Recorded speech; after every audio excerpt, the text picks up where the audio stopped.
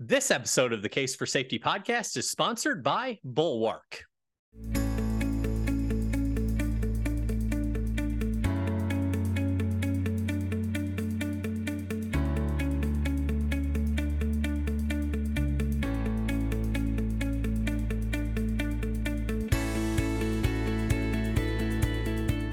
Hello, everyone, and welcome to the Case for Safety podcast. I'm your host, Scott Fowler. Thank you so much for joining us today, and happy Safe and Sound Week. I hope everyone out there is staying safe and sound and taking some time this week to celebrate your safety successes.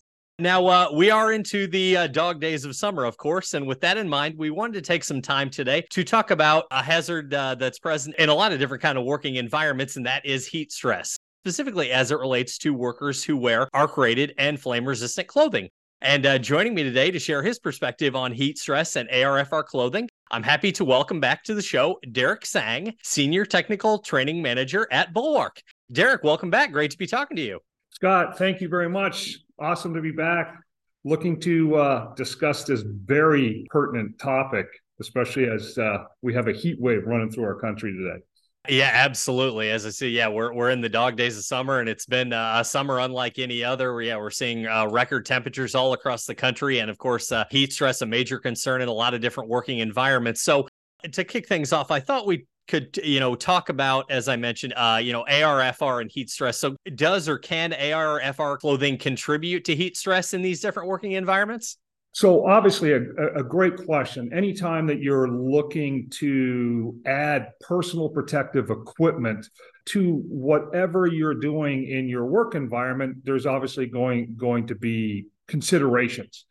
Hard hats, face shields, rubber gloves, leathers, anything that you can think of that we adorn as PPE, regardless of the work environment, is going to add something to what we have to do to that day. So when we talk about heat stress, I thought it'd be a good idea first to kind of talk about what heat stress is. Heat stress is a medical, or I should say more accurately, it's the terminology for a number of different medical conditions as your body responds to increase in heat load, either through activity or that giant orb in the sky causing heat load, or within the building that we're actually working in. The easy ones to think of are foundries, glass works, all those, to where now we have a combination of humidity and heat and how we function in. So our body responds really in four key ways as it gets to heat. First and foremost, as we sweat, we develop a rash. That's kind of like stage one kind of to think of. Then our body will, as it loses more and more fluid, will start to cramp up. Then we'll start to get really fatigued and everything. And then lastly, the last stage, and the most concerning, is obviously when you get into heat stroke, where you actually break your body's internal thermostat, and now you're in condition red, so to speak. All your body physiologically is trying to get you to do is stop what you're doing in a hot environment.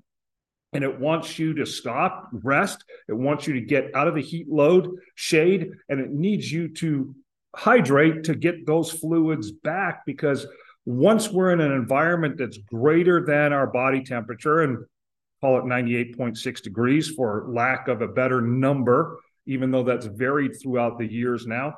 But after 98.6 degrees, we only have one cooling mechanism, and that's evaporatory, and that's when your body starts to sweat. So as you go through these levels of heat stress-related illnesses, it's basically your body saying, stop what you're doing, reevaluate, get some rest, get out of the heat load, and get some hydration.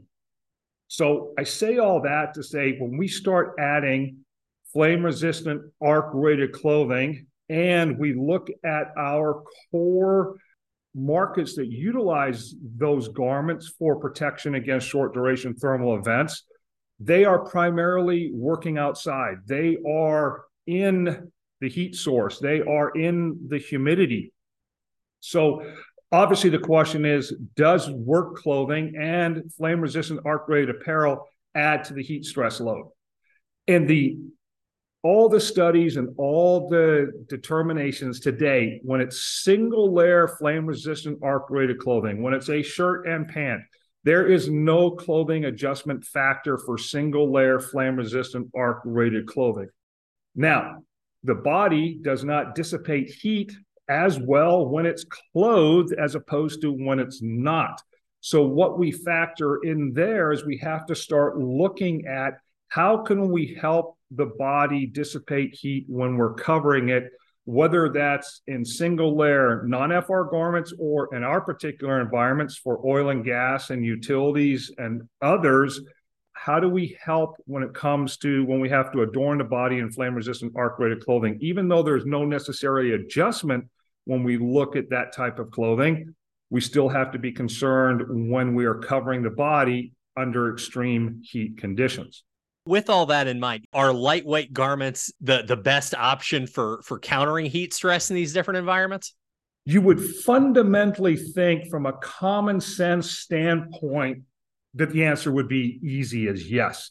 Not so much in my world. So in our world, first and foremost, when we have exposure in oil and gas to flash fires, when we have exposure in general industry and utilities to electric arcs, the primary function of those garments is to protect and insulate you against that short duration thermal hazard.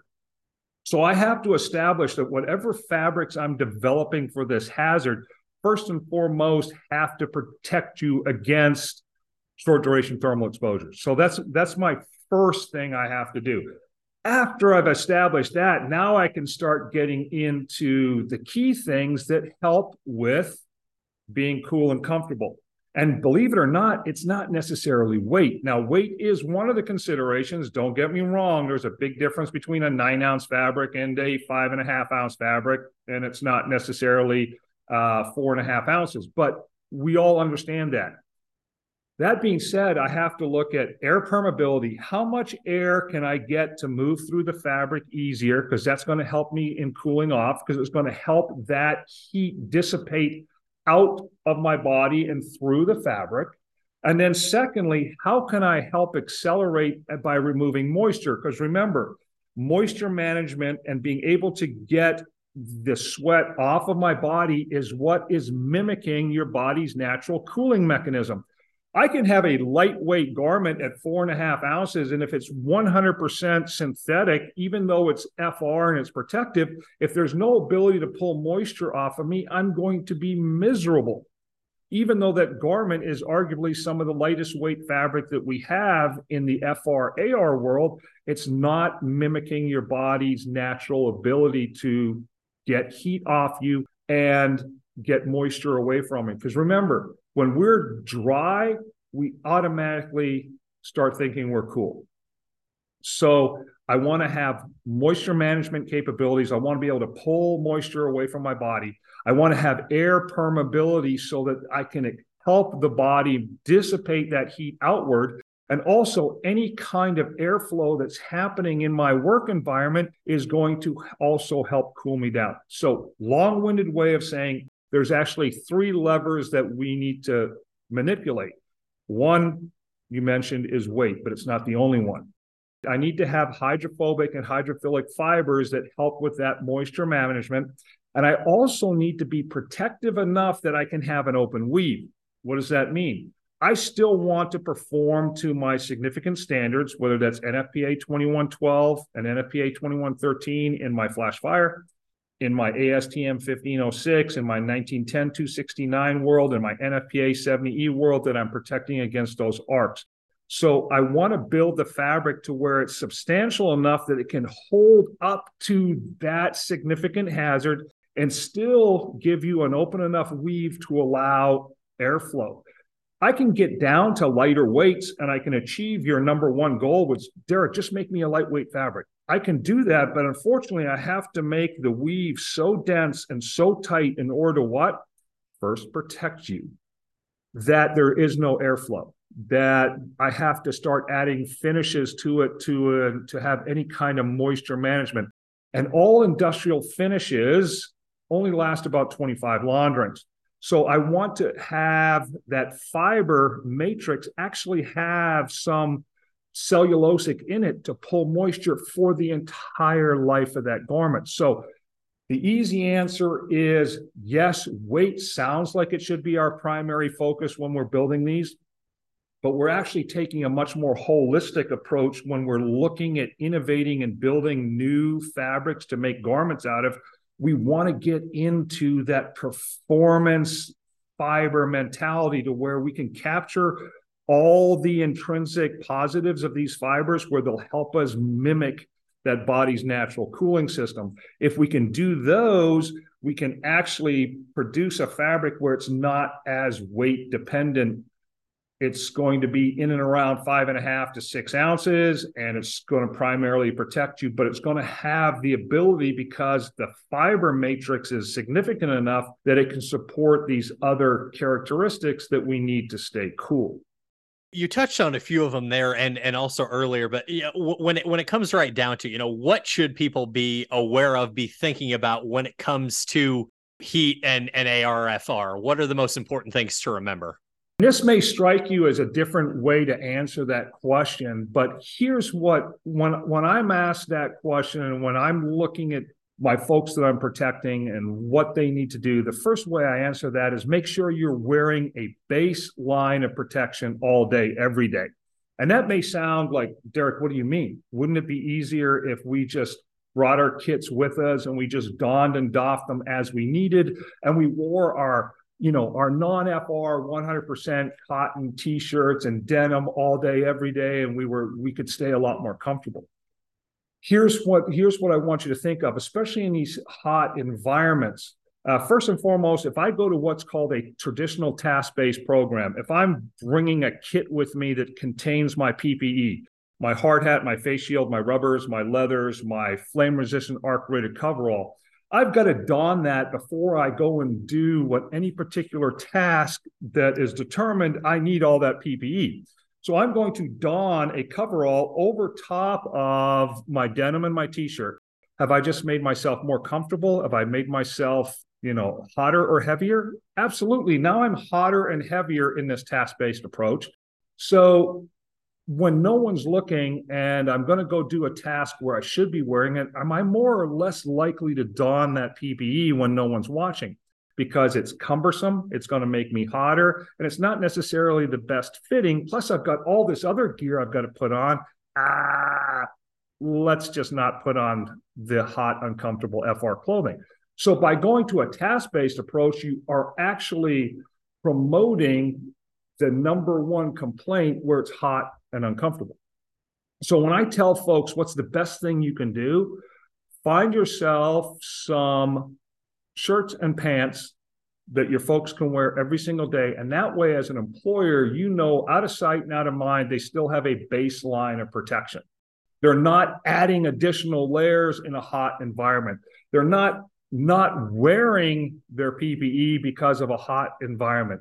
You actually got them into lightweight, comfortable, flame-resistant, arc-rated clothing, and they're actually utilizing it, even though technically they're not donning it. It's actually part of what they wear every day. So what's the main thing that you can do? First and foremost, we find that we get very, very little pushback from the waist down. What does that mean? Most people have grown up wearing 12 and 14-ounce denim throughout their young teen and adult lives already. We don't get folks saying that pants are too heavy, too uncomfortable. Where we get pushback typically is from the waist up or in the shirt category.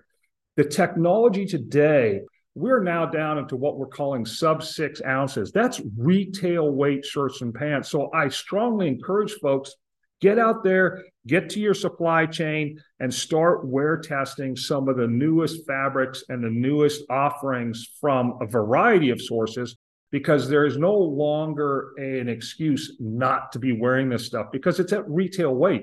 You're not going to find very few of the state-of-the-art garments today supplied by us in the FR community are going to be significantly, in any case at all, than what they're buying off of the retail shelf. So that's first and foremost. So to answer your question, what should they be doing today? Wear a flame-resistant arc-rated shirt and pant if that's what you need because you're in the hazard. Make sure you're looking and evaluating some of the latest technologies.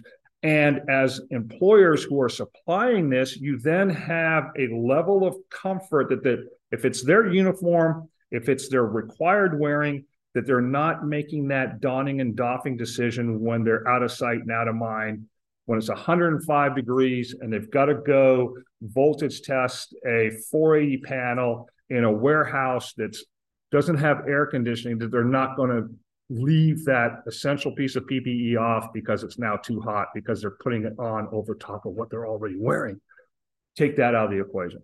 So that may not be the answer that you're looking for to that question, but that's typically how I answer when going, what do we need to do? Get your people in a baseline of protection today and look at the latest technologies that are out there. Staying on that topic of the latest technology, what are some of those innovations that you're seeing out there in the field that, are helping address both, the ARFR as well as, making sure workers are staying cool while they're wearing the clothing? We have done as a market, they've done is they've listened to that mantra now for the last decade.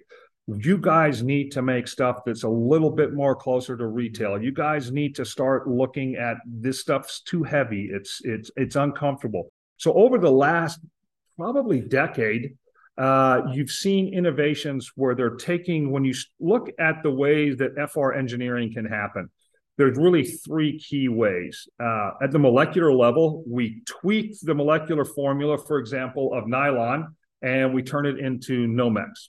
That's FR nylon. You take motocrylic fiber, and when it's still a soup, before you extrude it, you put a bunch of fire retardant chemistry in there, and now you extrude an FR motocrylic fiber.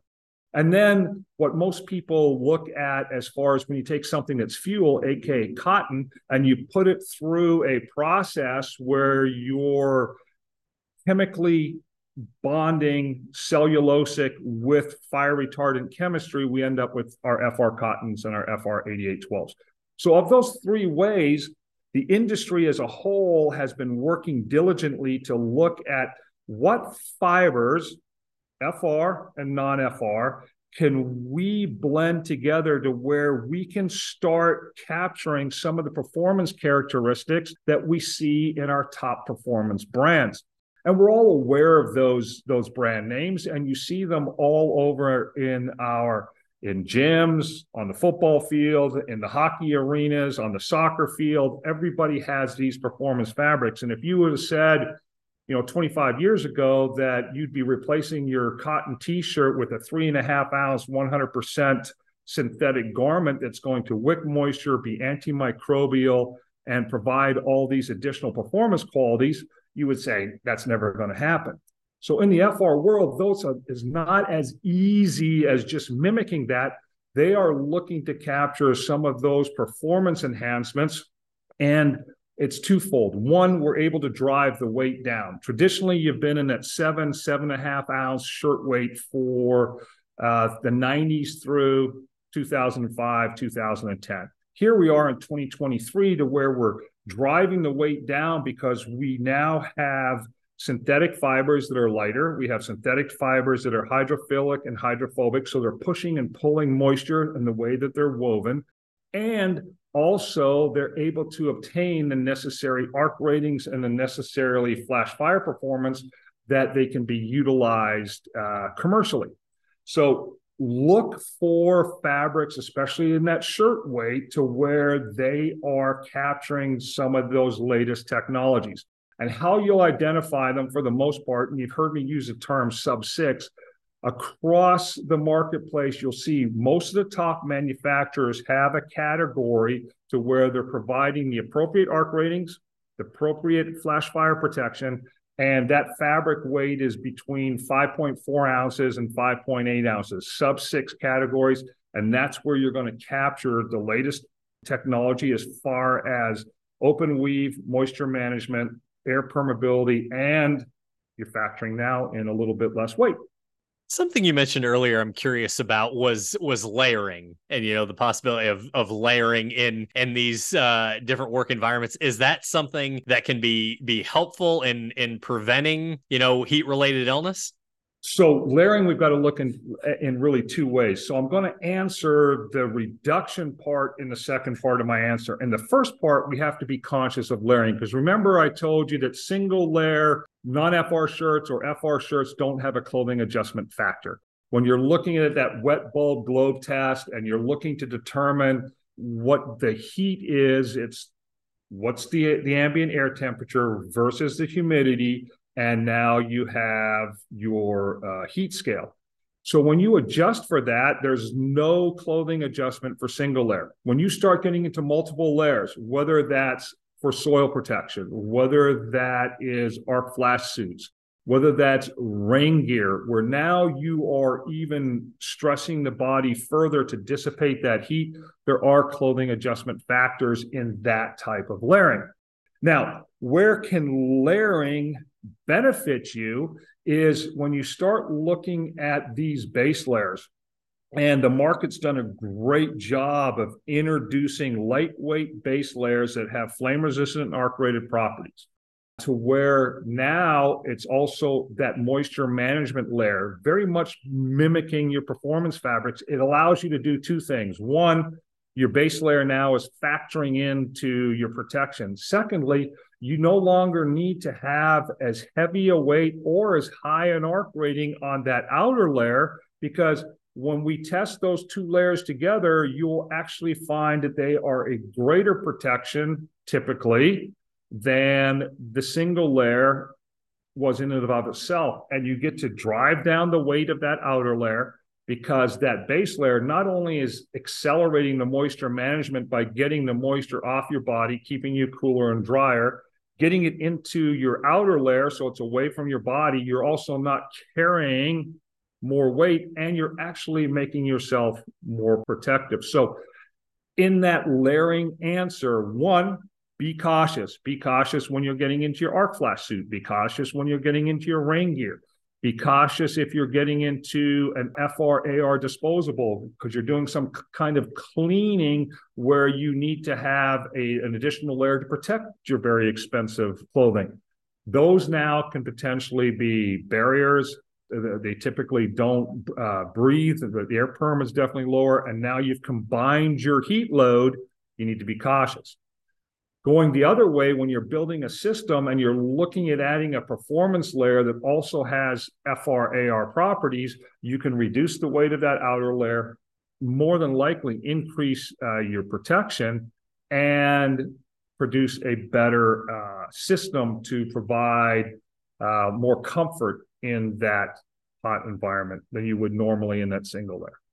We've talked a lot about heat as it relates to AR/FR, of course, but before we wrap up, I wanted to talk a little bit about cold. I mean, as you get later in the year, I know in certain work environments, cold stress is a concern certain times of the year. So what are the most important things to remember when it comes to, cold stress in AR/FR clothing? So the cool thing, pardon the pun, is that cold stress, very, very real. Very, very significant, but that's an insulation solution. Where in our heat world, the atmosphere is hotter than the body, so the heat is coming towards us. In a cold environment, the body's hotter than the environment, so heat's going to go away from the body. So we want to trap as much of that heat throughout our workday as possible to keep us warm. So when we're building a system in a cold environment, it's all about insulation. So those layers become important. To break it down simply, you don't want to sweat when it's cold, because as you sweat, you can expose yourself to increased rates of hypothermia. You'll get there a lot quicker because the cold air now hits the sweat. The sweat drives the body temperature down. So you want to have a base layer that is going to be able to grab moisture. You want to have a mid layer that's going to be able to take that moisture and move it to the outer layer. You want that outer layer to have typically some water resistance and wind resistance, because as the wind increases under cold temperatures, you can drive the body temperature down. Documented cases, it can still be 60 degrees outside. Give me a 20-mile-an-hour wind and I can get to hypothermia if I'm unprotected. So as I say all that, the things that you need to be cautious about in our FR/AR world is you still have primarily a short duration thermal exposure from arc flash or flash fire. So every single one of those layers has to protect to my hazard.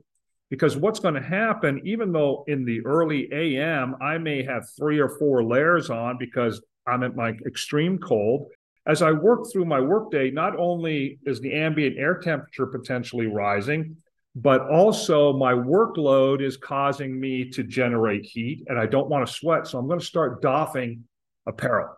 I'm going to start taking stuff off so I can stay kind of steady and keep that workload to where I don't sweat, hit that sweet spot. But as I'm taking layers off, here's where it's key. I can't introduce any non-FR layers. I have to make sure in the cold environment that my outermost layer is equal to or greater than the hazard. As I doff my jacket, now I've got, let's say I've got my fleece bib on or my fleece vest on. I've got to make sure that that's equal to or greater than the potential hazard, make sure it has the appropriate standards and everything for the hazard that I'm exposing it to.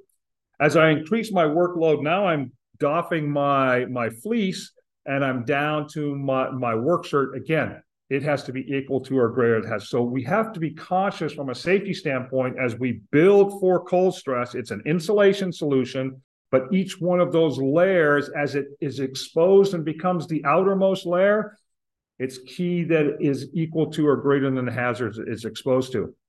Where can that fall short? So I understand I'm getting ready for my work. It's a little bit colder today than it was yesterday. As I'm leaving to go to work, I grab that hoodie off the back of the door and I put that on and then throw my ARC rated coat on over top. The question becomes, is my hoodie that I just grabbed part of my program and is it FR/AR?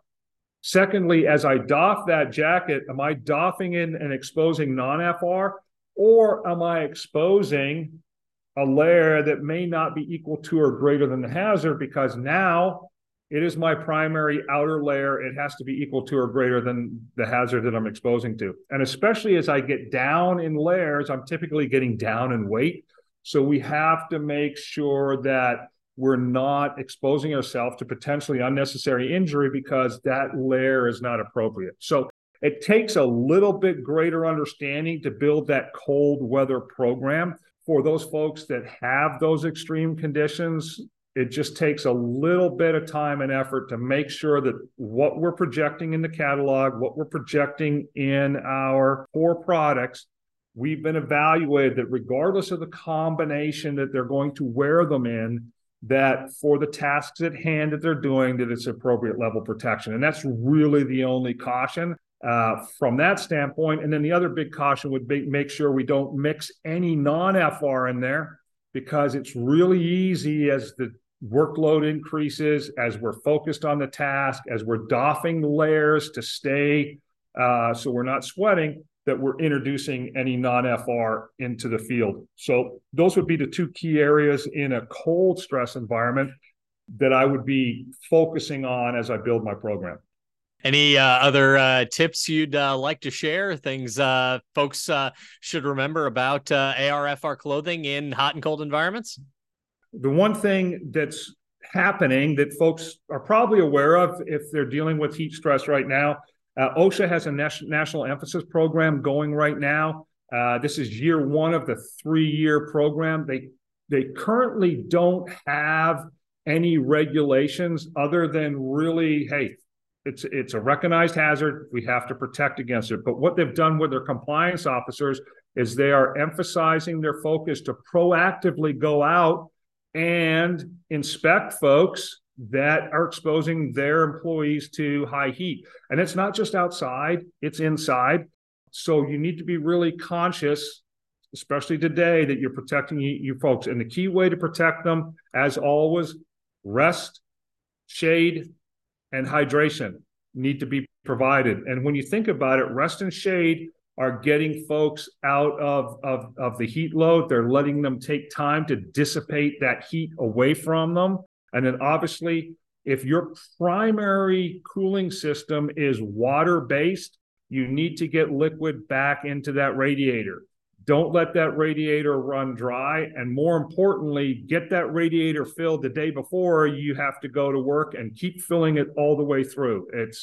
It's a very conscious approach, and it's very ownership, accountability based, because I can put a giant container on the back of my truck. I can give you cases and cases of water, cases and cases of Gatorade, cases and cases of thing. Get all my little squincher packages. I can lead a horse to water. The horse still has to take the initiative and drink. Make sure you're getting hydrated. Make sure you're taking time and breaks in your workday, and take heat very, very seriously. Absolutely. That's a really great note to end on. Well, thank you so much again, Derek. As we've talked, this is such an important topic for folks to remember, as we're seeing record-breaking heat all across the country. You need to take those steps to make sure that people are able to work safely, protecting them from AR/FR hazards, as well as staying cool and taking those steps to stay healthy when working in these hot environments. So thank you so much again for coming on. My pleasure, Scott. Anytime. Really enjoyed it. We hope you've enjoyed this episode of the Case for Safety podcast. Be sure to subscribe wherever you get your podcasts. You can also connect with us at ASSP.org. We'll see you next time.